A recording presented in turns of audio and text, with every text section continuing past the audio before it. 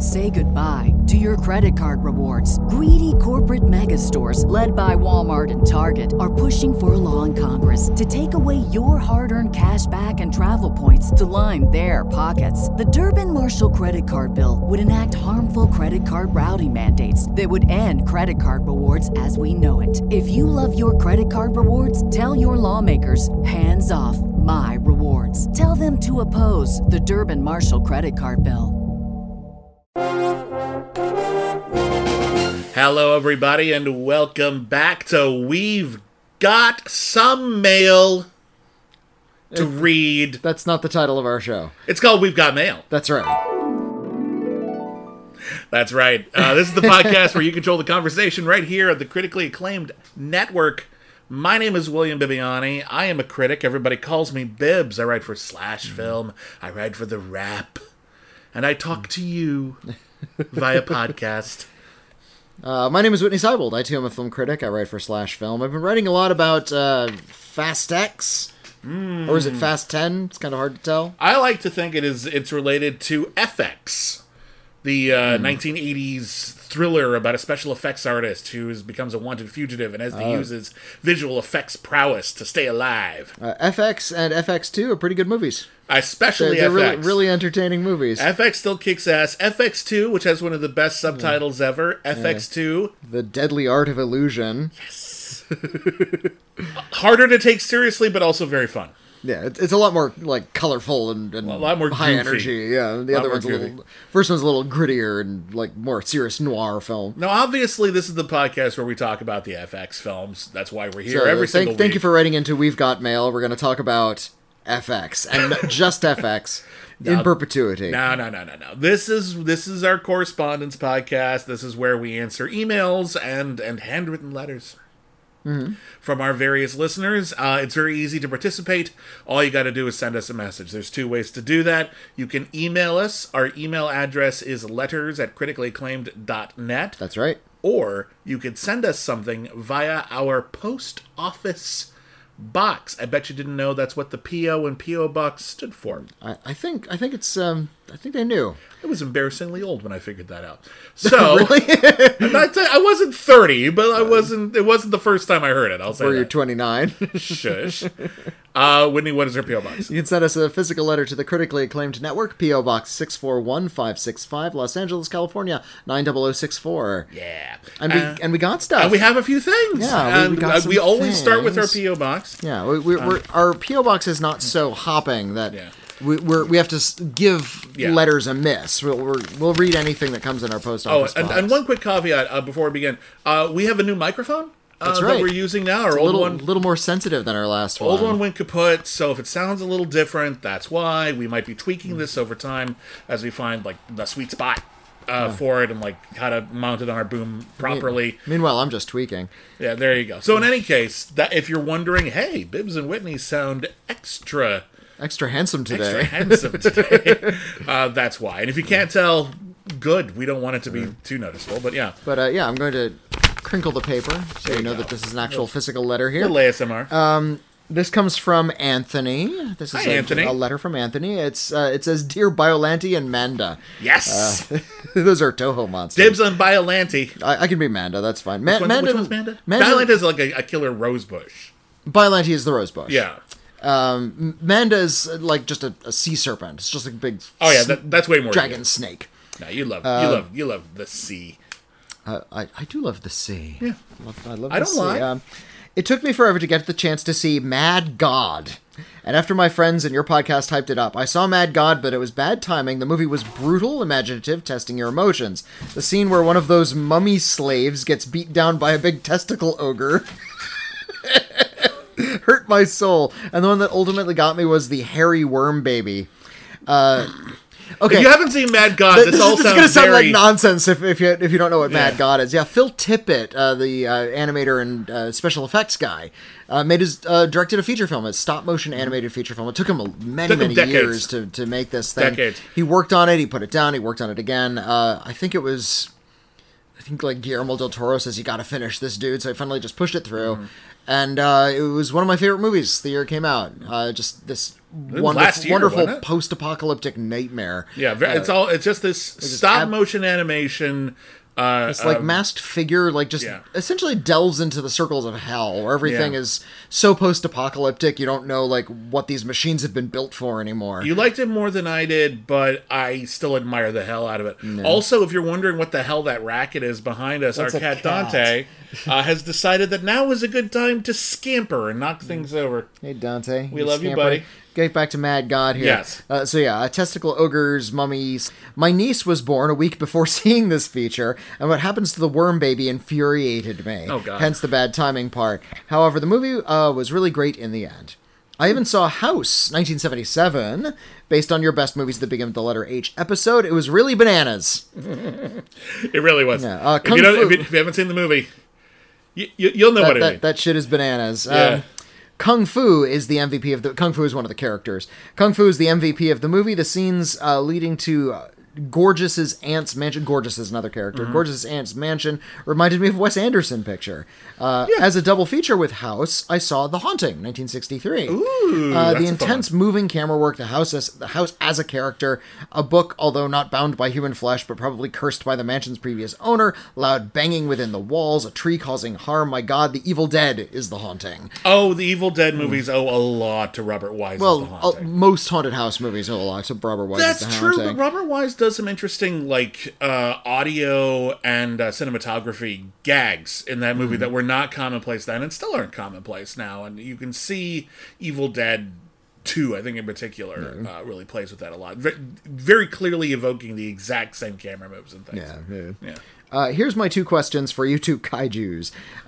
Where do all the sets and figures from movies like Mad God go after it is shot? And are you excited for the new reported standalone Godzilla movie in the next 7 months set in pre-war Japan? P.S. Any tips on raising an 8-week-old kitten? Any help is appreciated. Keep clear of any oxygen destroyers. Signed, Anthony. Well, let's start with the Mad God question first. Where do the things that they use to make movies go when they're done? And it depends on the movie. Where do all the Mad Gods go? My worm baby. Into a warehouse somewhere in Burbank, probably. Probably, yeah. What happens? Here's the deal. We'd like to think that after every single movie is made, every single thing that was used to create that movie is like sealed off in like a hermetically tightened, vault somewhere, and excellent care is taken of all of it. That's not true. No, a lot of it just goes in the trash. A lot of it gets junked. A lot of it is repurposed. Sometimes, you build a whole set. Great, awesome. Does anyone else need it like right now?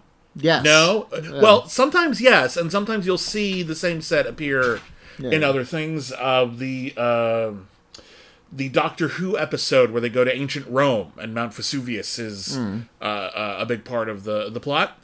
That the reason why that episode looks so much more expensive than any other contemporary episode of Doctor Who is because the HBO series Rome had just wrapped. And they're just like, are you going to knock all this shit down? Because we could use it for a few weeks. And they're like, sure.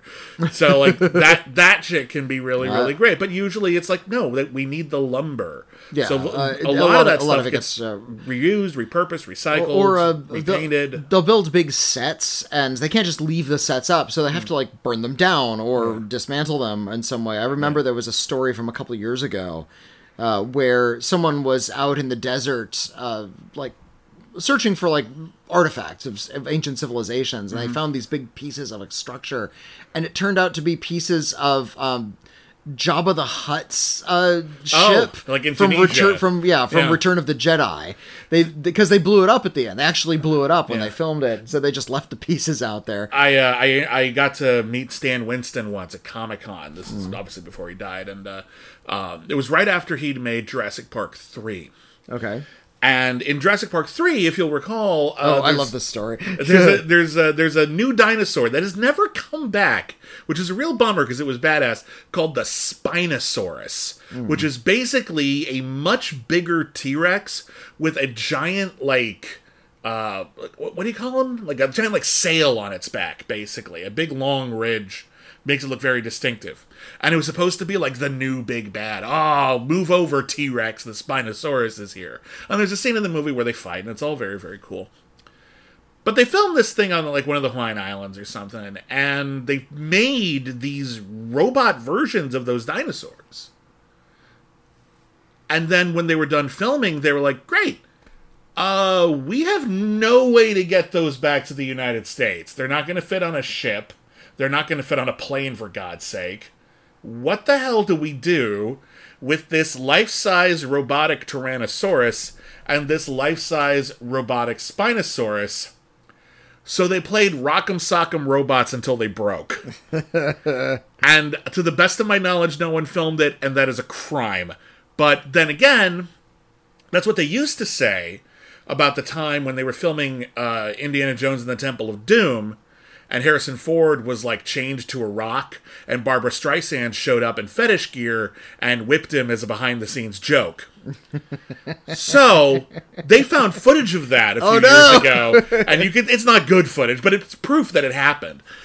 So maybe someday someone will release that Spinosaurus Rock'em Sock'em Robots footage. But in any case, the quest to find old props and sets from older movies is a part of history. It's something museums try to do. So sometimes these things get saved, but usually only bits and bobs, some of them. And whenever they're discovered, it's great. I don't know what from Mad God still exists. Again, he'd been making this thing, I think, since like the 80s, at least the 90s. I can't say that every single thing he's ever created. And the other thing that's actually worth noting is that these things aren't always meant to last. And that you can actually find, like, I think it was Hoggle from Labyrinth.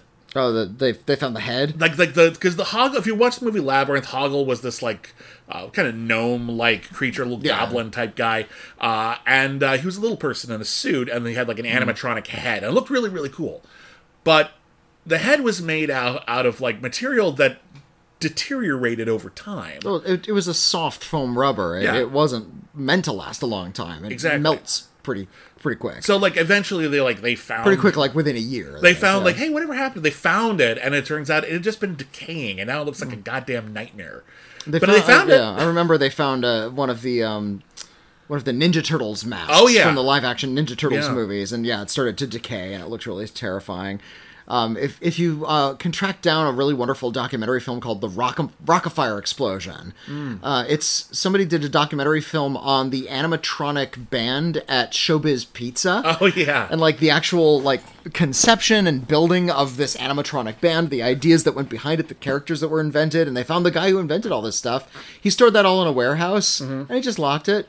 And left it there for years. He had no reason to go back. Not everyone cares. No, like, you'd think everyone would care. Not everyone does. But, and you know what? A lot of it is just junk. You don't need to keep that stuff. You don't need to keep everything, but sometimes you never know what's going to be priceless. I wrote an article recently about Robert Pattinson when he was auditioning to play the role of Batman. Yeah. He didn't have the role yet, but he was like in final contention, so they wanted to like dress him up in Batman suits, see how he looks. Yeah, you and whoever else he was up against. Let's see who looks better in the Batman suit. Yeah, like 2 to 5 actors, however many they had, just each had to try on these Batman suits. Yeah. And so he went to Warner Brothers and they said, okay, try on this Batman suit. And it was Val Kilmer's Batman suit from 1995. Man. It was rotten. Like, he puts it on and it's like... It probably stinks. It's like... And yeah, it's like it had rubber, right? It had like years of sweat just sort of caked into it from when Val Kilmer like sweated into it. And George Clooney. And George Clooney's as well. So he knew what those suits smelled like. And yeah, they were falling apart and they're still having him try these damn things on. Yeah. That's the reason they keep these things. Yeah, they find a purpose for it. To save money when other people play Batman. However, there were times when they used to keep a lot of props just in case they need props. And sometimes there are still prop companies and stores that do that. But then studios have like wardrobe departments and prop departments where they just keep the stuff so they can reuse them in other productions. Yeah, and for everything that is incredibly distinctive, there's a pocket watch that no one would ever know was from this other movie that you can use for any other time, time capsule film. What's the name of the science fiction device When what, It's two like white looking engine devices that are connected by two neon tubes. oh, They're it's kind like of the most important machine in the world. I think it's yeah. it Was in The Last Starfighter. I saw it turn up on Star Trek a couple times. Oh, it comes up all the time on Star Trek. There's this one. Basically, if you go back to like the early days of like sci-fi filmmaking, every laboratory had what was called the Jacob's Ladder, which is like two prongs, and you could see like an arc of electricity kind of zip up, and it really doesn't need to be in a lab, but it looks cool. Here we go. It's called the most important device in the universe. Okay, I was close. That's the nickname they gave this prop. But basically, it looks really sciencey, so they would just put it in anything. There is a fake prop, like it's not actually a thing, but it looks really sciencey, and it has just been reused in every single movie, it was using TV show. Star Trek 2, Star Trek 5, and Star Trek The Next Generation. It showed up on Voyager a couple times. It was in V, The Last Starfighter. It was in The Incredible Hulk. Yeah. It was in the 90s TV series of The Flash. It turned up in Airplane 2. Yeah. It was in Lois and Clark. It was just this one prop that they just passed around. It's just a cool looking prop. What does it do? Honestly, look at it. You tell me what the hell that thing does. It doesn't seem to cool. serve a meaningful purpose. It just looks cool in a lab. It's a cool lab thing. Yeah. So again, sometimes they get repurposed. Sometimes they end up in museums. Studios sometimes keep them all, and then like there were instances in which there was like a huge studio fire, and they lost a lot of things. They kept the original set from the silent movie Phantom of the Opera, but then it all burned down. Yeah. I think there was once. Was it Universal? There was some studio once that was going through really hard times, and they had an auction. Yeah, And they just sold off all their shit. Yeah, it happened with Paramount. Paramount's probably what I'm thinking of. Paramount auctioned off a lot of their stuff. Yeah. Paramount had a leftover, more Star Trek trivia. They had a leftover shuttlecraft. A whole shuttlecraft. Like they built, it's a set, essentially. Yeah. You could like get inside and sit down, and there's computer panels that they used on Enterprise. Ah. So nobody wanted it because Enterprise isn't terribly popular. Also, what do you do with something that's the size of a car? It's like the size of a minivan, right? Yeah, not everyone does. You just sort of park it in your garage and leave it there. I would love that thing, but what am I going to do with it? Yeah, exactly. Sleep in it, I suppose. Yeah, like it's your guest room. House. Yeah. There was an episode of the Drew Carey Show where he had won a contest where he won the Batmobile, and it was like the Val Kilmer version of the Batmobile, and it was that cool kind of like. One where it had like skeletal, kind of Gigurian kind of design, weird looking thing, but it was really cool.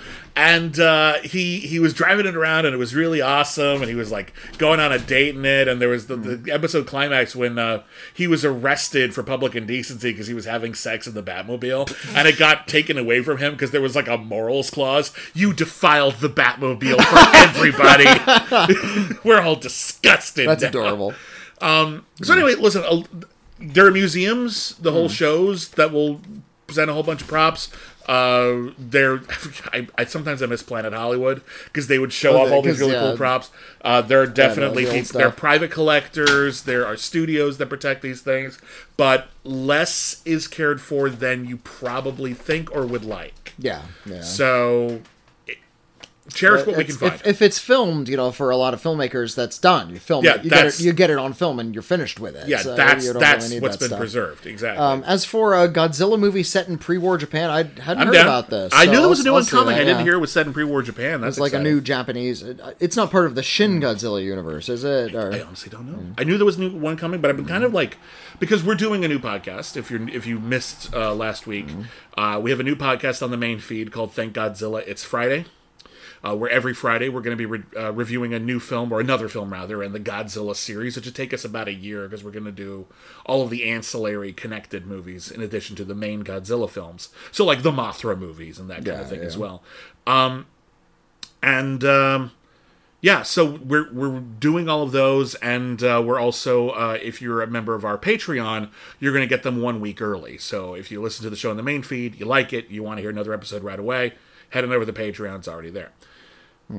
So we're excited to do all these Godzilla movies, but I'm going to see it in a year no matter what. So I'm not really keeping tabs on what the new one's going to be. But yeah, I'm stoked.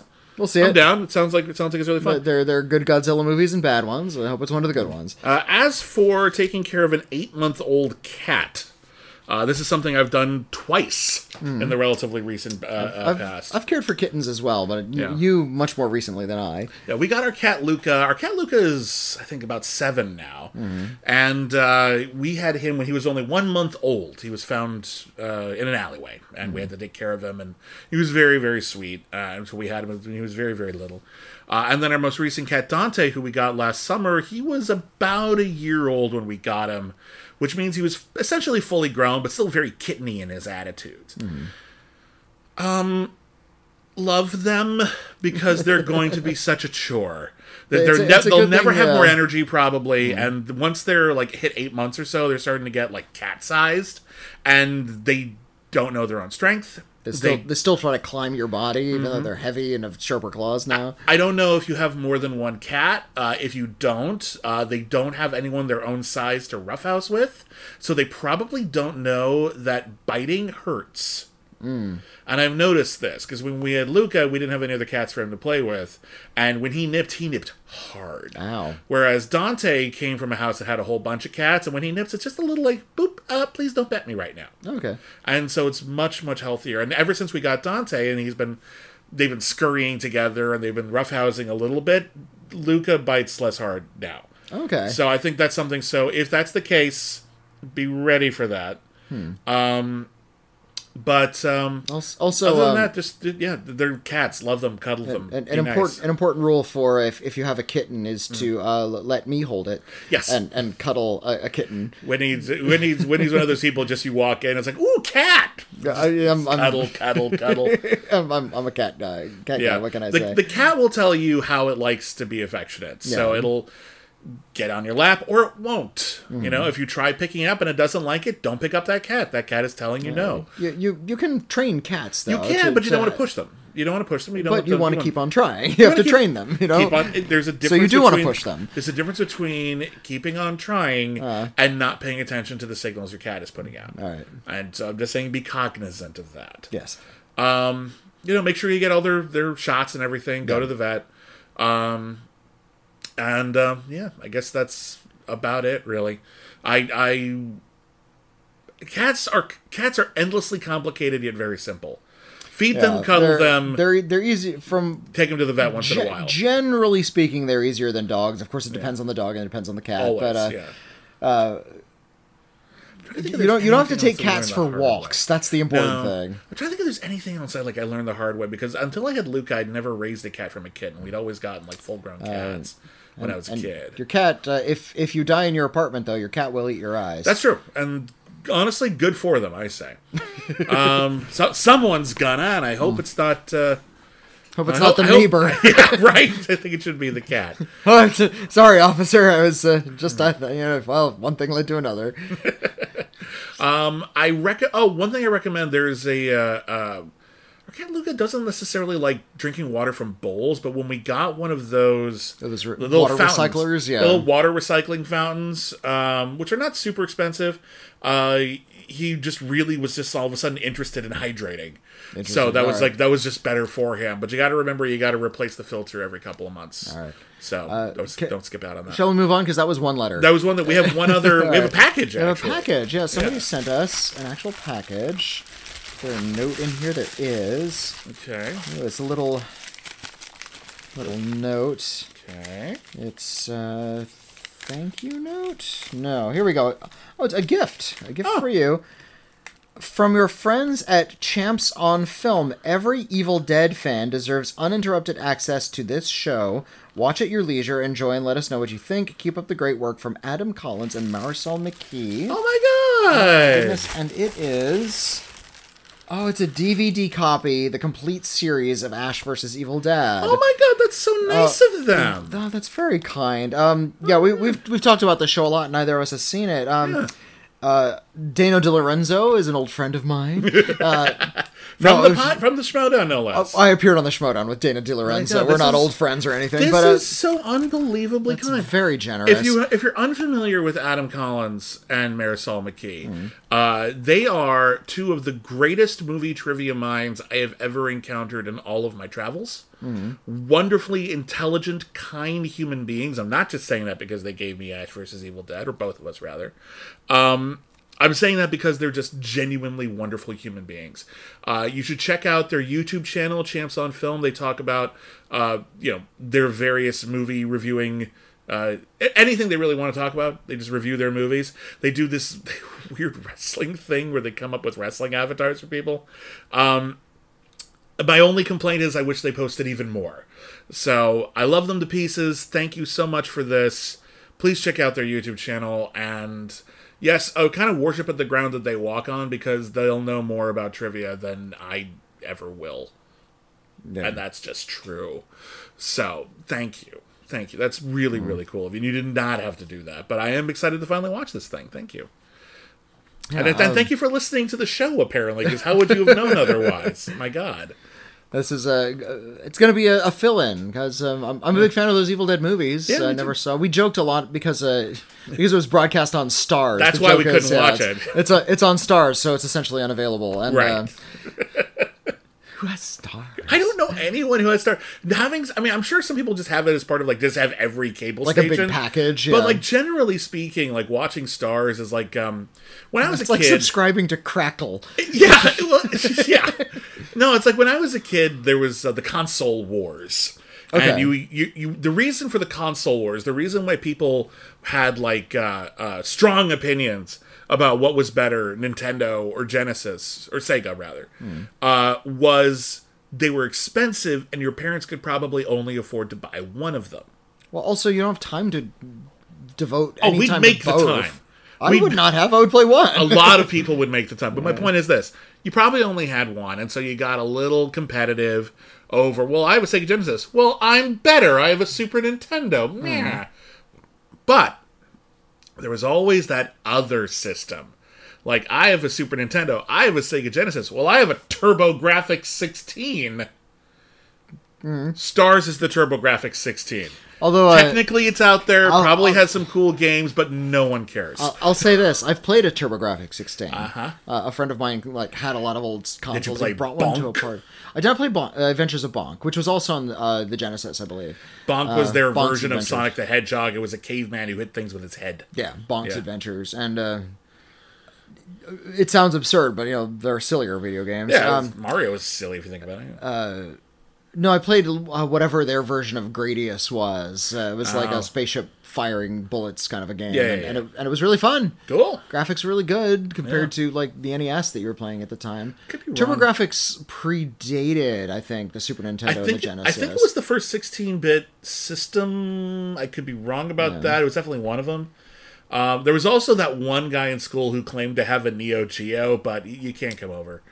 My parents won't let anyone come over. I'm like, sure. The Neo Geo was like $7,000. It was massively expensive. Yeah. Although the gimmick with the Neo Geo, it had arcade level quality. It was super advanced really cool for the time. Yeah, it was really cool. It had Samurai Showdown on it. Yeah, really complicated controls that it took a long time to master. It had a keyboard that served some function.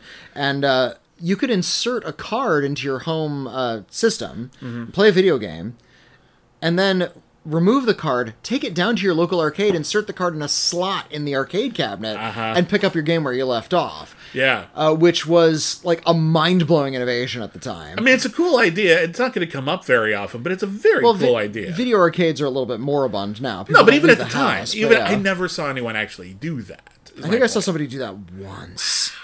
Yeah. But in any case, Adam, Marisol, you guys are really nice, and thank you again. That's very, very cool. You did not have to do that. But thank you. That's very cool.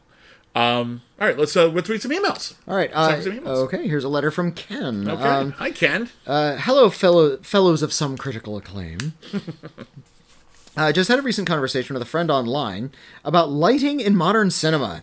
It's become clear that many directors are using HDR as an excuse to shoot their features incredibly dark, and it makes it difficult to see what's happening. I'm lucky in that I'm close to NYC, and we've got laser projection being installed, so these lighting issues are getting alleviated to some extent, but there are still theaters that don't have that luxury.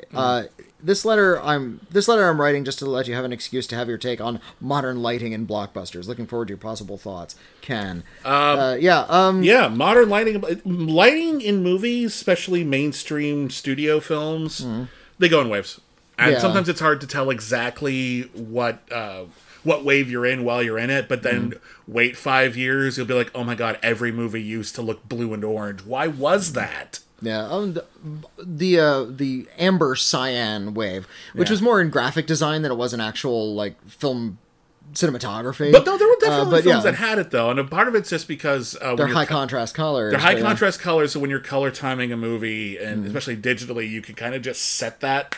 Yeah, and not have to think about it too hard. And looking back, you can say, oh, well, this is a new digital tool, that kind of digital color grading. They're trying to sort of adjust the temperature of every single shot. Yeah. And they made everything super high contrast as a result because they could. Yeah. It was just a fun new toy they were tinkering with. So everything looked really kind of oversaturated, and a lot of movies looked really ugly. But that's part of it. New tools come around. Everyone wants to play with the new tools. One or two new movies try something different, and now everyone wants to copy them because that was really cool. I remember after Saving Private Ryan came out, everyone wanted to do the adjusted shutter. That fake shaky cam thing. Well, it's not even fake shaky cam. You're just adjusting the shutter so that when you can just see a lot more crisp detail in moments of like high intensity action. So like Gladiator did that too, and a lot of other actiony, war type movies. Yeah, I don't know when, like, I can't pinpoint the origin, like what film or TV show, like, kind of pioneered the gloomy look that we're kind of stuck in right now. When I think of an example, the great example I think of is The Batman, where it's just like, that's just hard to see a lot of it. I mean, it's certainly like, certainly constructed well across the screen. It's framed well, but it's also just like, you didn't have to make it that dark, did you? What was... Really? Okay. I heard a comedian say that the reason that studios are doing that is so they can eventually just show a black screen and not film anything and just play like an audiobook. Well, I remember reading that when the Wachowskis did The Matrix, and that Matrix movie, it's a big sci-fi spectacular, but it's very moody, almost film noir type lighting. And I was like, why did you do that? And it's like, well, here's the thing. If you put a lot of your backgrounds in shadow, you can save a lot of money on production design. Yeah. And so sometimes there's a very practical reason for it. And it's not even fun. My guess is, and I haven't seen the movie yet, but I've seen previews for the Little Mermaid. It's an upcoming film from Disney, and it's mostly digital. Like there's human actors, but parts of their bodies are a lot of it's underwater, recreated, and it's all underwater. Faking it, yeah. I can't see a damn thing in that movie. Everything's really kind of misty and hazy and difficult to see. The first trailer or two that they showed was really dark, and I couldn't tell what was going on. It looked just murky in a perhaps realistic but not readable way. And now every commercial and trailer I see, boosted. They kind of saturated the colors. I think it's not unheard of that they would make that change. I remember when the Black Adam trailers were coming out, people were talking about like, oh, it looks so dull and desaturated. And when it came out, it wasn't that dull and desaturated. It looked like part of that is we're just doing the trailer.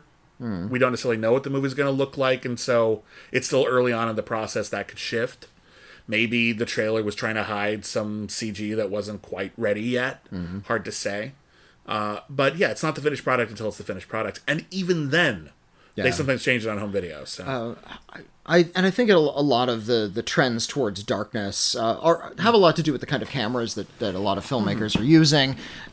There's just certain kinds of lenses and cameras that come in and out of vogue as like new equipment is invented because it's being invented all the time. And lenses can let in a lot more light, so they're taking cameras into these really dark rooms. And if you look closely, you can kind of see details in the shadows, and they're just filming scenes like that. Star Trek, to bring it up again, is a major offender of this. If you've seen the most recent season of Picard, it takes place mostly on a ship called the Titan, and you go on the bridge, and everything's really kind of dim. It's like it's like night shift. They're trying to save money on light bulbs. Lighting, it's an expensive ship. They're trying to save money on light bulbs. And then later in the show, they go back on the Enterprise D, which was the ship they used in the 90s, and they tried to recreate the lighting, and it was like that even TV lighting from the 90s. It's like, oh, thank fuck, you can finally see what's going on this goddamn bridge. Well, that's one where it just doesn't make sense in context of the show. Why would you want... it's not a submarine. Why would you want this big fancy ship where like a ton of people work to have lighting that's uncomfortable and hard to see things. What And- possible and- function could that And the computer serve? panels light up. It's like your eyes would just Yeah. start to burn after a while. Yeah, like if you ever like tried to like do a whole bunch of work with like the lights off with just your laptop, it's like it gets to your eyes after a while. Yeah, Why would you try to do that So if you could avoid I think there's a lot of digital cameras that are capturing so much detail that if you were to like blast light onto everything, it would look like a set. Yeah. And it wouldn't have that sort of... So they're just sort of keeping the lights down so things look a little bit more cinematic. That's part of it. Another part of it is, in the case of something like The Little Mermaid, is I'm guessing that it's a way to hide special effects. Oh, it can be, sure. There's all these digital effects that are done in a terrible rush. They might not look that great, so if they can kind of desaturate and make everything kind of shadowy, it makes things look a little bit more impressive when really they just didn't finish a lot of the things, or it looks really bad. That's definitely a possibility. I can't necessarily point fingers, but I do know movies that have done that. Roland Emmerich's Godzilla. That you almost never see Godzilla when it's not really, really dark. And one of the reasons why is you save some money on that. It's you don't have to render every single bit super duper clearly. The thing that I think of though is I think when you record music, like let's say you record an album, and you're recording like in a studio, and you've got these like even just an okay studio, you're getting really good speakers, really good headphones. Whenever you record something and you play it back, you're listening to it in as close to the ideal version of it as possible. And when you're done with that, you're supposed to play it on the shittiest speakers you can find. Yeah. Because not everybody is going to be hearing that on the best speakers or the best headphones. You want to make sure that when that song plays on someone's shitty radio from their 20-year-old car, that song is still going to play. Yeah. And that's something that I feel like not every movie production is thinking of, because I've seen a lot of these movies, especially horror movies, that are like dripping in darkness.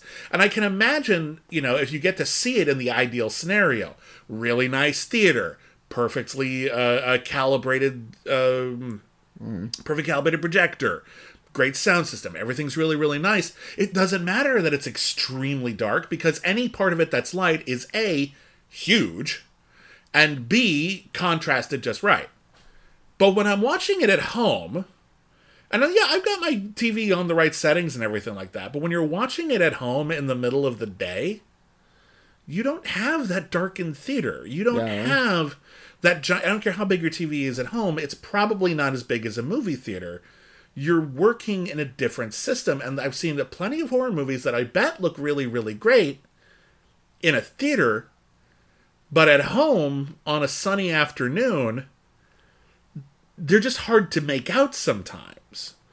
And I wish I could see them in exactly the perfect situation. I wish that was possible. It's not. And sometimes I think we might want to foolproof these things a little bit more, We might want to take that into consideration. Everyone always says, this is the way movies were meant to be seen. Yeah, but we're mostly going to be watching them at home. So they need to work there too. Yeah. The issue I have is with in that scenario, sound mixing, where you hear it in the theater and it's mixed well and you can hear everything because there's all the channels they're dealing with. You watch it on just a stereo TV at home, the action scenes are too loud or the dialogue is too soft. So you're constantly turning things up and down. Everyone has had this issue. It's very common. Yeah. Why is modern lighting dim overall? It's difficult to say. I don't think there is a single cause. I think a lot of it is trendy. I think most of it is probably technology based. I guarantee you that I can't wait until I can see things again. I guarantee I'm getting old. I know. I guarantee you it'll be trendy as long as every once in a while a movie like The Batman comes out and everyone's like, oh, that looks different. I want to look like that. And then eventually something else will come out and people are like, oh, I want to look like that instead. Whitney, what are you doing? Sorry, I got a message there. What was that noise? It was a music cue. I apologize for that. Thank you. In any case, anyway, hopefully that answers that question. Again, there's a lot of speculation, but we can talk about general trends and things. Yeah. Say goodbye to your credit card rewards. Greedy corporate mega stores, led by Walmart and Target, are pushing for a law in Congress to take away your hard-earned cash back and travel points to line their pockets. The Durbin-Marshall credit card bill would enact harmful credit card routing mandates that would end credit card rewards as we know it. If you love your credit card rewards, tell your lawmakers, hands off my rewards. warrants. Tell them to oppose the Durbin Marshall credit card bill. Whitney, what's our next email? Here's our next letter. This one comes from RJ. Hello, RJ. Hello, RJ. Dear Bibbs and Whitney, I wanted to address something that Bibbs said in a Twitter discussion. Oh, no. Regarding the role of the Scarlet Witch in Doctor Strange 2. Okay. This is a Marvel letter. Here we go. Well, going back and forth with another Twitter user expressing his distaste for the writing. I'm not fond of Doctor Strange 2 either. Okay. Bibbs' final tweet in the specific discussion was, the star of the film and series disagrees with you. I happen to think she's right.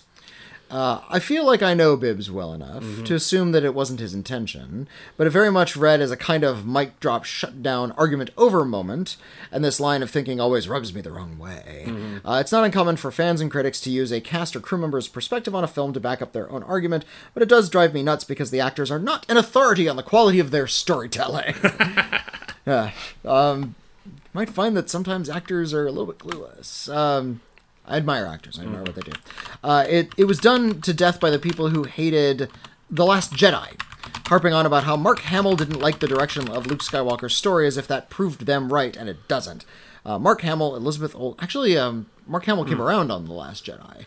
The original quote was him saying, I read the script, I was like, oh, I don't know if I like that. I object to your approach to the character. And then he eventually realized that it was a good idea. Yeah, so even that was always disingenuous. Yeah. Mark Hamill, Elizabeth Olsen, and all actors are more than entitled to their opinions on these things, but their opinions don't hold any more water than ours in an argument, and relying on them to win a debate is pretty poor form. Again, not suggesting that Bibbs intended to do that. Yeah.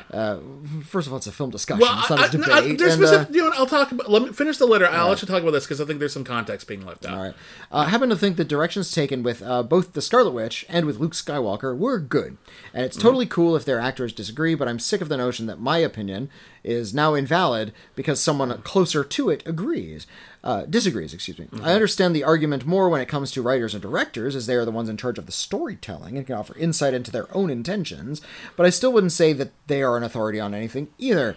See recently when the writers of Sick of Myself replied to a review that stated the film didn't develop its themes well enough, saying, yes, actually it did, which is by far one of the most embarrassing things I've ever seen from a creative person. You didn't tell your story well. Yes, I did.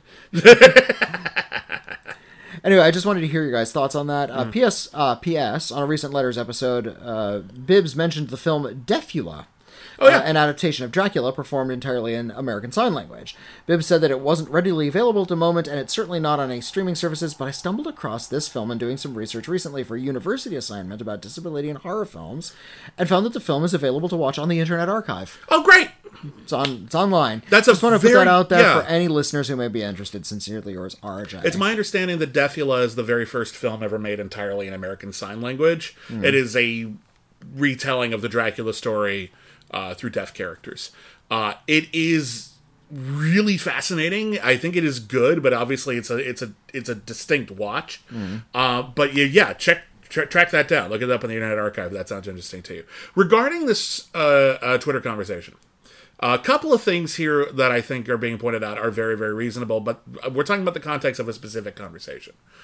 The main point, which is just because a filmmaker says something that doesn't make him right, I totally agree with that. Yeah. I totally agree with that. The difference here is that the original post that started the conversation was a quote from Elizabeth Olsen about the movie. Okay. So I was posting this, and Elizabeth Olsen had said when they were making Doctor Strange 2 that WandaVision wasn't done, so they were changing the character. Well, it's not even the WandaVision wasn't. I mean, I know it wasn't done, but like it was in production. There was actually there was something for them to see or read, and she was like, "Yeah, this is kind of what we did in WandaVision, but again and more violent and not like with all like the meta commentary." And she was like, "Did you see WandaVision?" And the writers were like, "No." Yeah. And the point is, and some people were like, "Well, of course they hadn't seen it. It wasn't done yet." And I'm like, "Yeah, I think Elizabeth Olsen knows that." I think the point the point of the conversation is that there wasn't communication being done between the writers of the show and the writers of the movie. And my only comment in the original post was, I posted that link and said, yeah, we could tell. Because my biggest critique of Doctor Strange: The Multiverse of Madness is that it didn't seem like an organic through line between what her character went through in WandaVision and what her character went through in Multiverse of Madness. It felt like she had been on a complete arc exploring her grief, at which point she had come to a conclusion about it, and then they just said, and by the way, now she's evil. And she's a supervillain now, yeah. And it seemed like the only really thing that they had done to justify that is tack on a post-credit scene where she's reading an evil book, which is just a MacGuffin without shame. And I didn't find that terribly satisfying, and it sounds like Elizabeth Olsen didn't either, and so I'm not saying she's right, I'm saying I'm right.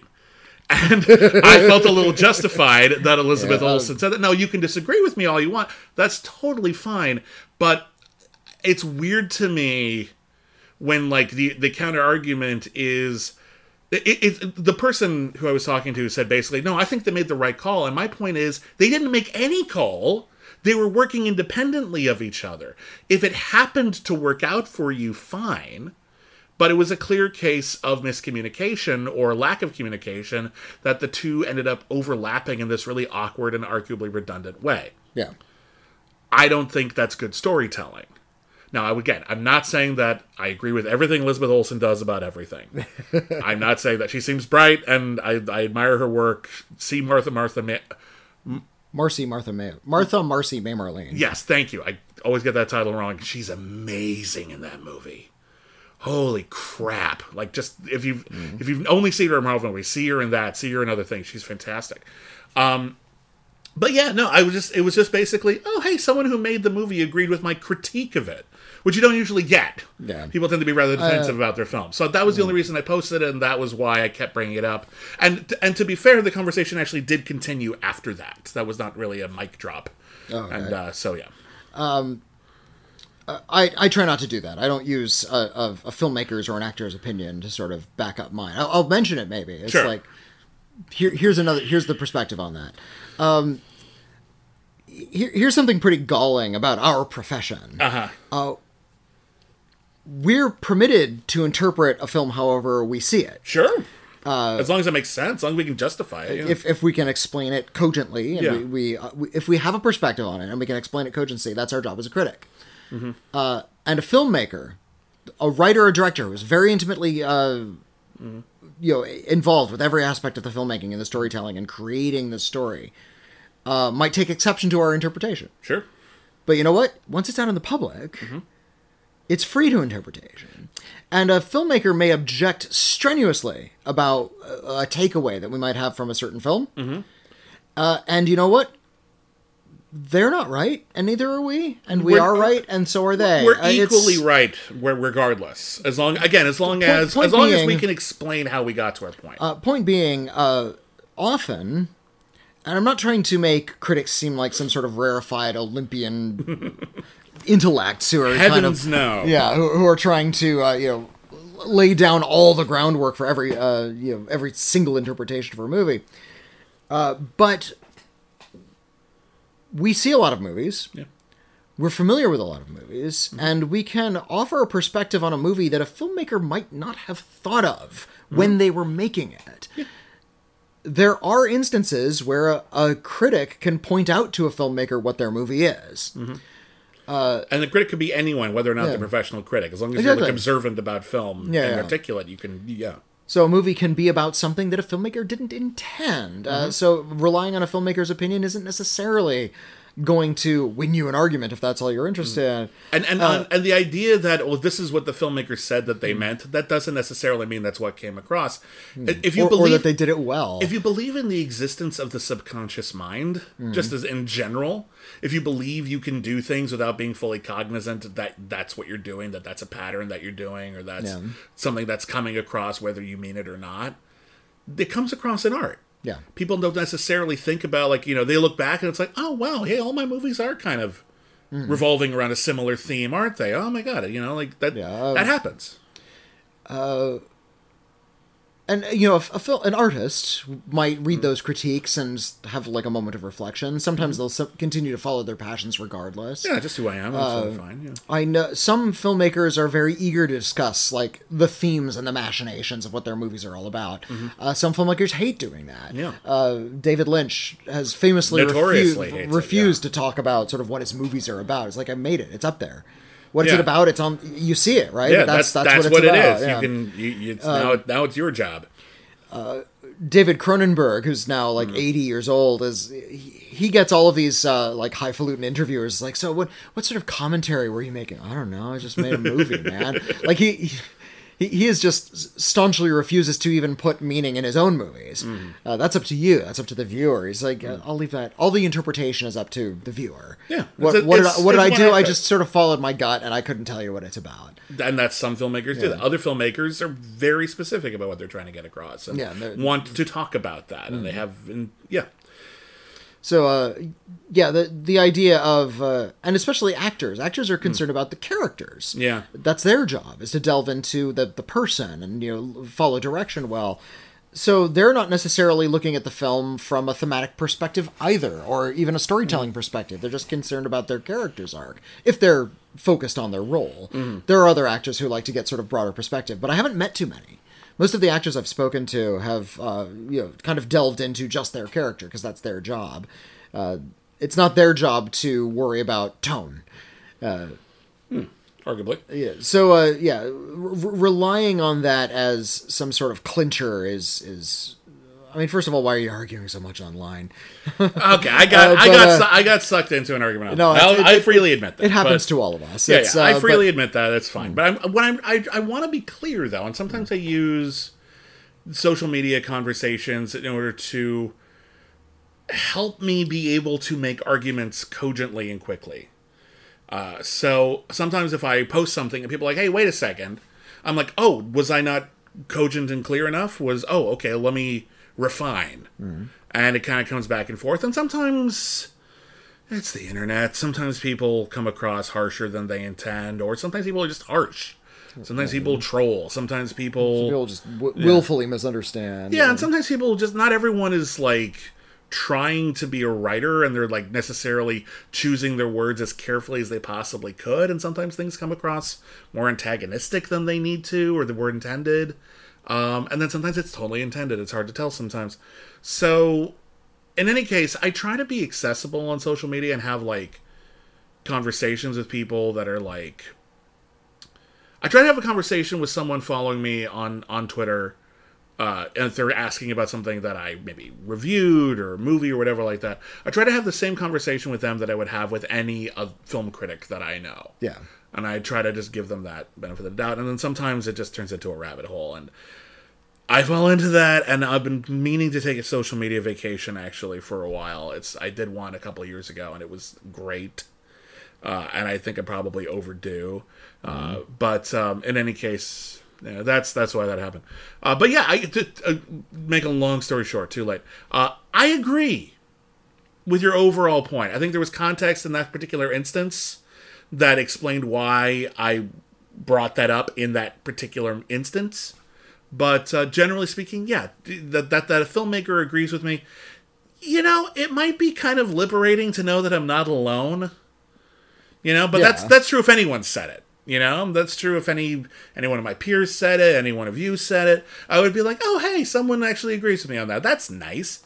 It's not required.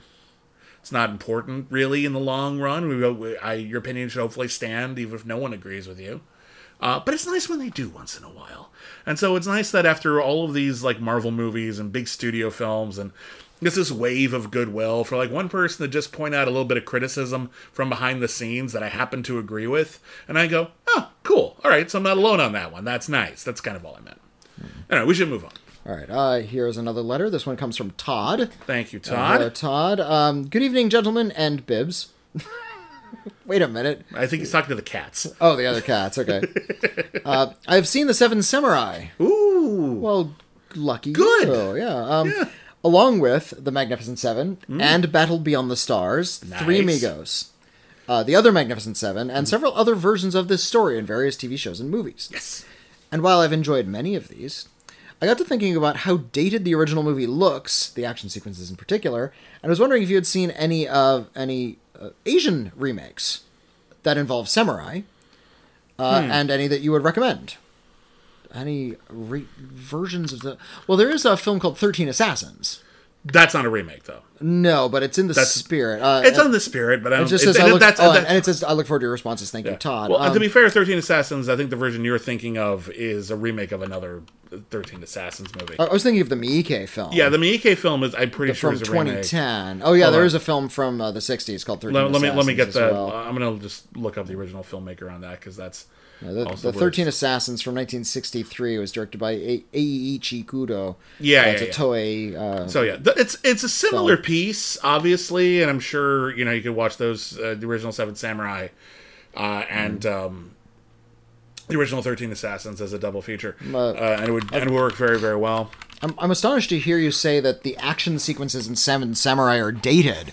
I mean, the movie that film is a corker. Those are awesome action sequences, even to this day. I happen to agree. I feel like action sequences are a great example of something where... I know the language has changed. Well, the language has changed. What's important, I think, when you're watching Seven Samurai is to remember, and I'm not saying the person who wrote in did notice that, but in case anyone doesn't, Seven Samurai was writing the language of action movie as it was being filmed. And a lot of things that we take for granted about action sequences today were done, if not for the first time, then at least codified in the Seven Samurai. A perfect example of this is intercutting in an action sequence between slow motion and motion at regular speed to produce tension.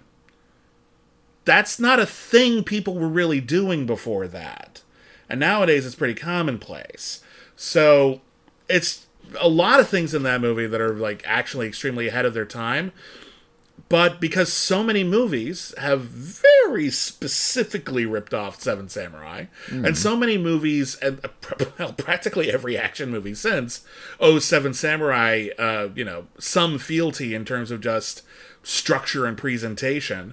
It may be difficult after you've seen a whole bunch of modern action movies to go back to watch the original film and to have it feel as fresh, and that's where context comes in. Now again, it's been remade a whole bunch of times, and sometimes comedic ways. Galaxy Quest is Seven Samurai, A Bug's Life is Seven Samurai, of course The Magnificent Seven is a samurai film.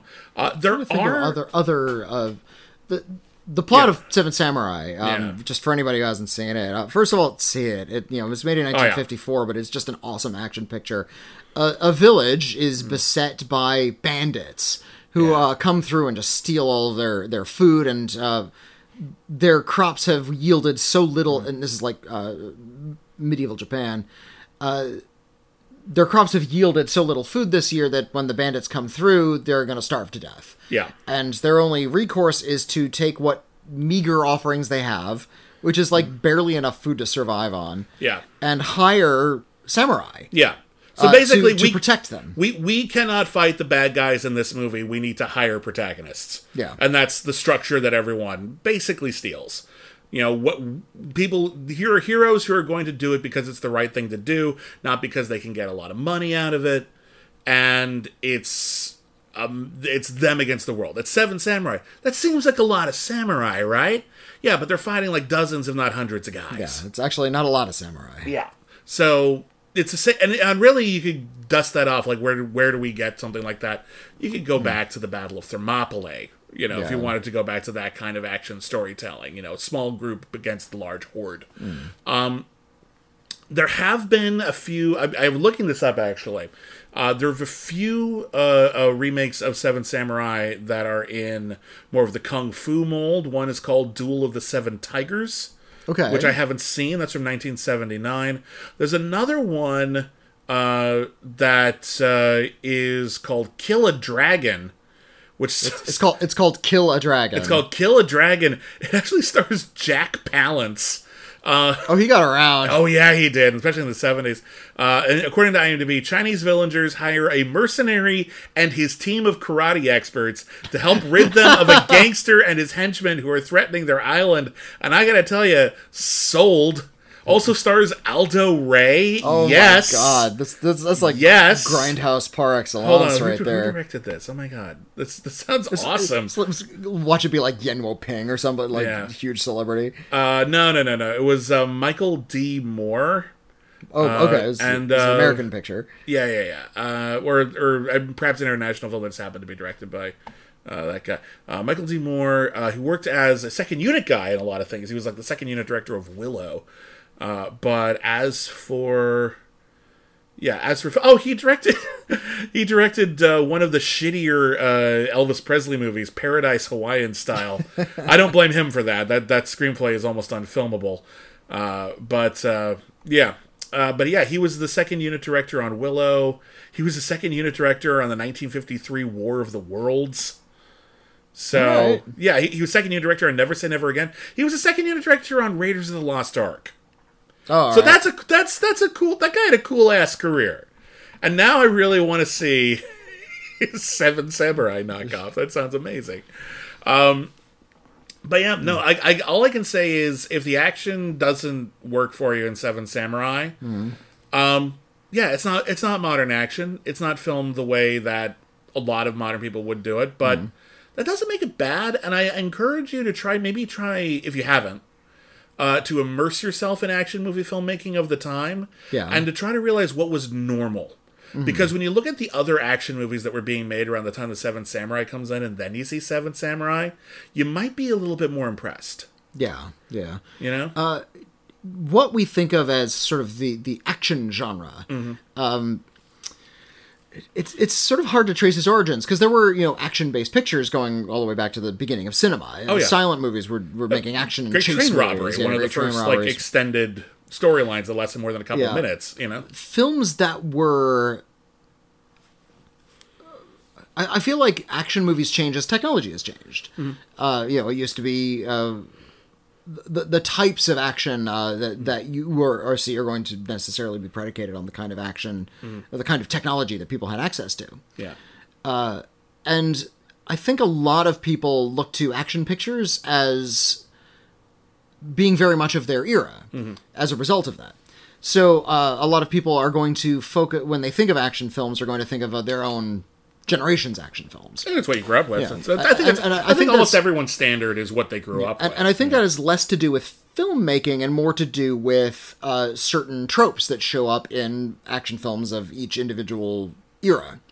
So, like I could probably point to a lot of action movies from my childhood that used Uzis a lot. Oh, yeah. Uzis. We had Uzis. We had butterfly knives. Uzis and butterfly, like those kinds of weapons. And they're very specific to that and time. Those kinds of weapons are going to be filmed a certain way. That's going to kind of dictate the filmmaking a little bit. Sure. Also, depending on sort of what's in vogue in terms of violence. We grew up in an era with movies like Commando, which are horrendously violent. Oh, yeah.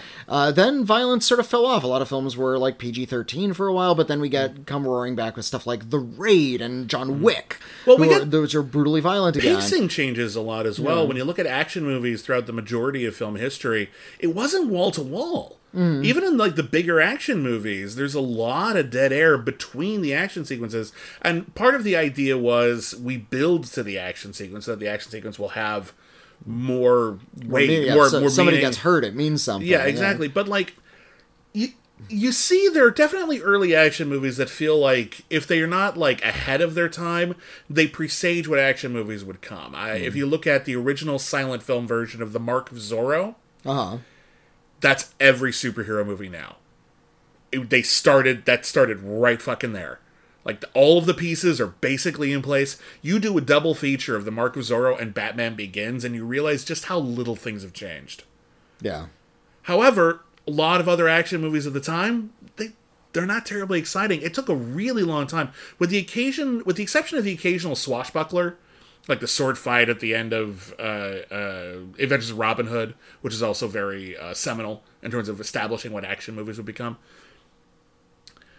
Just fist fighting in movies didn't look very cool for a while. It was mostly just they pulled the camera back and you watched people fight. Sometimes it was better than others, but it wasn't terribly exciting. And if you really want to see, here's a movie where there was before and after this. fist fighting in movies, like a knockdown fight between two people in movies, was very different before From Russia with Love and after From Russia with Love.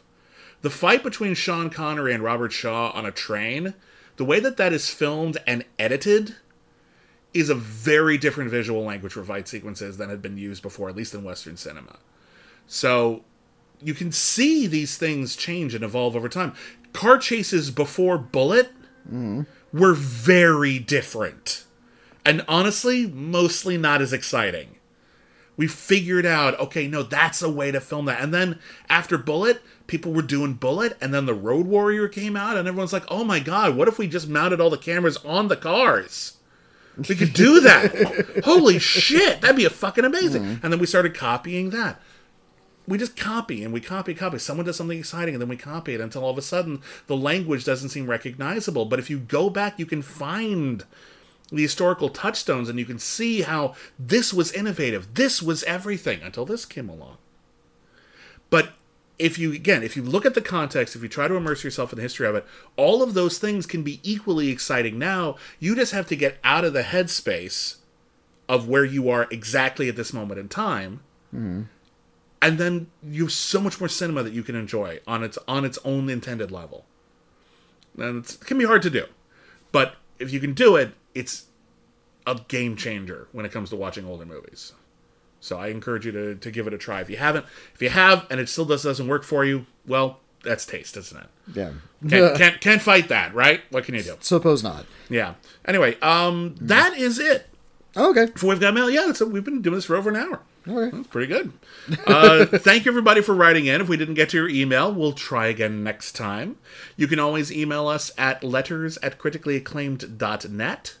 Or if you'd like to send us something in the P.O. Box so that we'll read it right off the bat. Whitney, what is our P.O. Box? Yeah, send us a physical letter to P.O. You don't have to send us gifts, by the way. Oh, no. It's I mean, very that's nice, very but like, you don't have to do that. It's incredibly generous, but it's not something we're asking for. But if you want to send us a letter, we do like getting physical letters. Letter, postcard, something. Send it to P.O. Box 641565, Los Angeles, California, 90064. You send us a letter, we'll read it. Yeah. We're still in that spot. We're not. If we start getting dozens a week, we might have to be more selective. But at the moment, just send them on down. And of course, we're on Twitter at Critic Acclaim. I am at William Bibbiani. I'm at Whitney Seibold. If you want to listen to this podcast and all of our other podcasts on the main feed without commercial interruptions, you can head on over to Patreon, patreon.com/critically acclaimed network. You get a whole bunch of exclusive shows, depending on what tier you're signed up for, including all our yesterdays. We're reviewing every single Star Trek episode in order. Only the Best. We're reviewing every single Best Picture nominee in order. Only the Best International. We're reviewing every nominee for Best International Film in order. We're doing commentary tracks. And, of course, you can get every episode of Thank Godzilla It's Friday 1 week early. Yes. So, and you can vote for stuff, too. There's all kinds of things. And thank you to all of our patrons for making this show possible, even with the ads. Really, the Patreon is what's keeping us alive. So thank you for all of your assistance. It means the world to us. Thank you from the bottom of our hearts. And thank you for writing in. Thank you for listening. Leave us a comment. Leave us a review wherever you find us. That'd be really useful, actually. It helps us in the algorithm. Give us a star rating if you can, but even just one sentence. Be honest. If you don't like it, it's fine. That would really help us out if you can't afford to be a patron. Anyway, thank you, everybody, once again. You're really, really cool. And that's it for this week. Sincerely yours, Bibbs and Whitney. Yeah.